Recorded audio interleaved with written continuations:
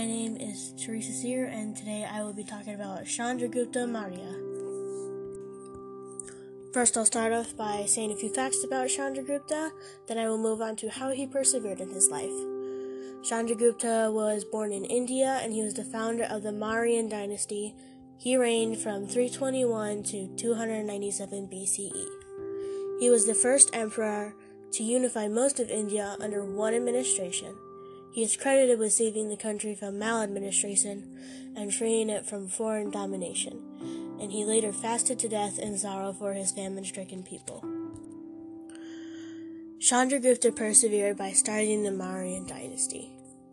He was born into a broken family due to the death of his father, who was the chief migrant of the Mauryas. He was purchased by a Brahmin politician, Katla, and he was taken to Taxila, where he received an education in military tactics and the aesthetic arts. Upon Katla's advice, he collected mercenary soldiers and secured public support to end the autocracy of the Nanda dynasty.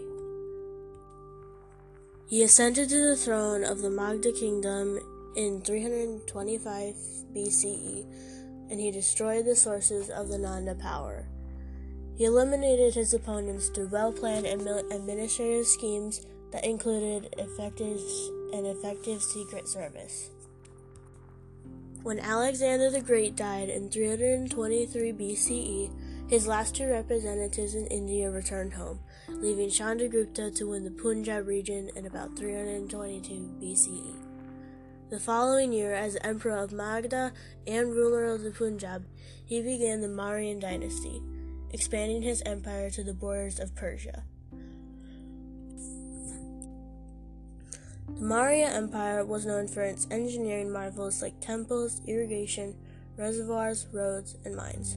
Since Chandragupta Maurya wasn't a huge fan of waterways, his main mode of transport was by road. This led him to build bigger roads, which allowed the smooth passage of huge carts. He also built a highway which stretched across thousands of miles. This kind of infrastructure subsequently led to a strong economy, which fueled the whole empire. Under Chandragupta's rule, the whole of India and a large part of South Asia was united. Different religions like Buddhism, Jainism, and Brahmanism thrived under his rule. Since the entire empire had uniformity in its administration, the subjects enjoyed their privileges and hailed Chandragupta as the greatest emperor. This worked in the favor of his administration, which led to a flourished empire.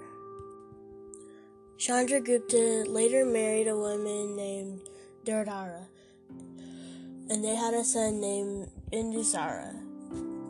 When Bindusara became an adult, Chandragupta decided to pass the baton to his only son.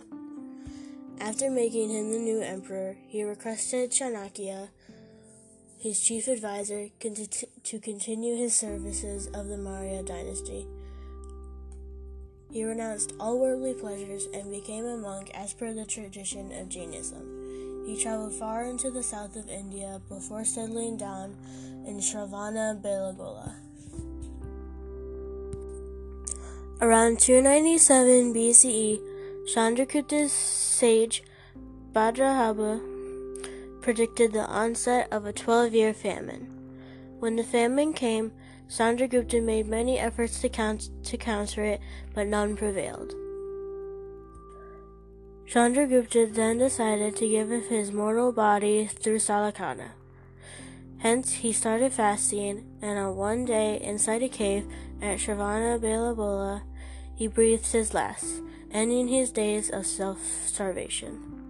Today, a small temple sits on the place where once the cave, inside which he passed away, is believed to have been located. Chandragupta truly did persevere all throughout his life, even up until his last day. He persevered so much because he cared about his people and wanted them to have good lives.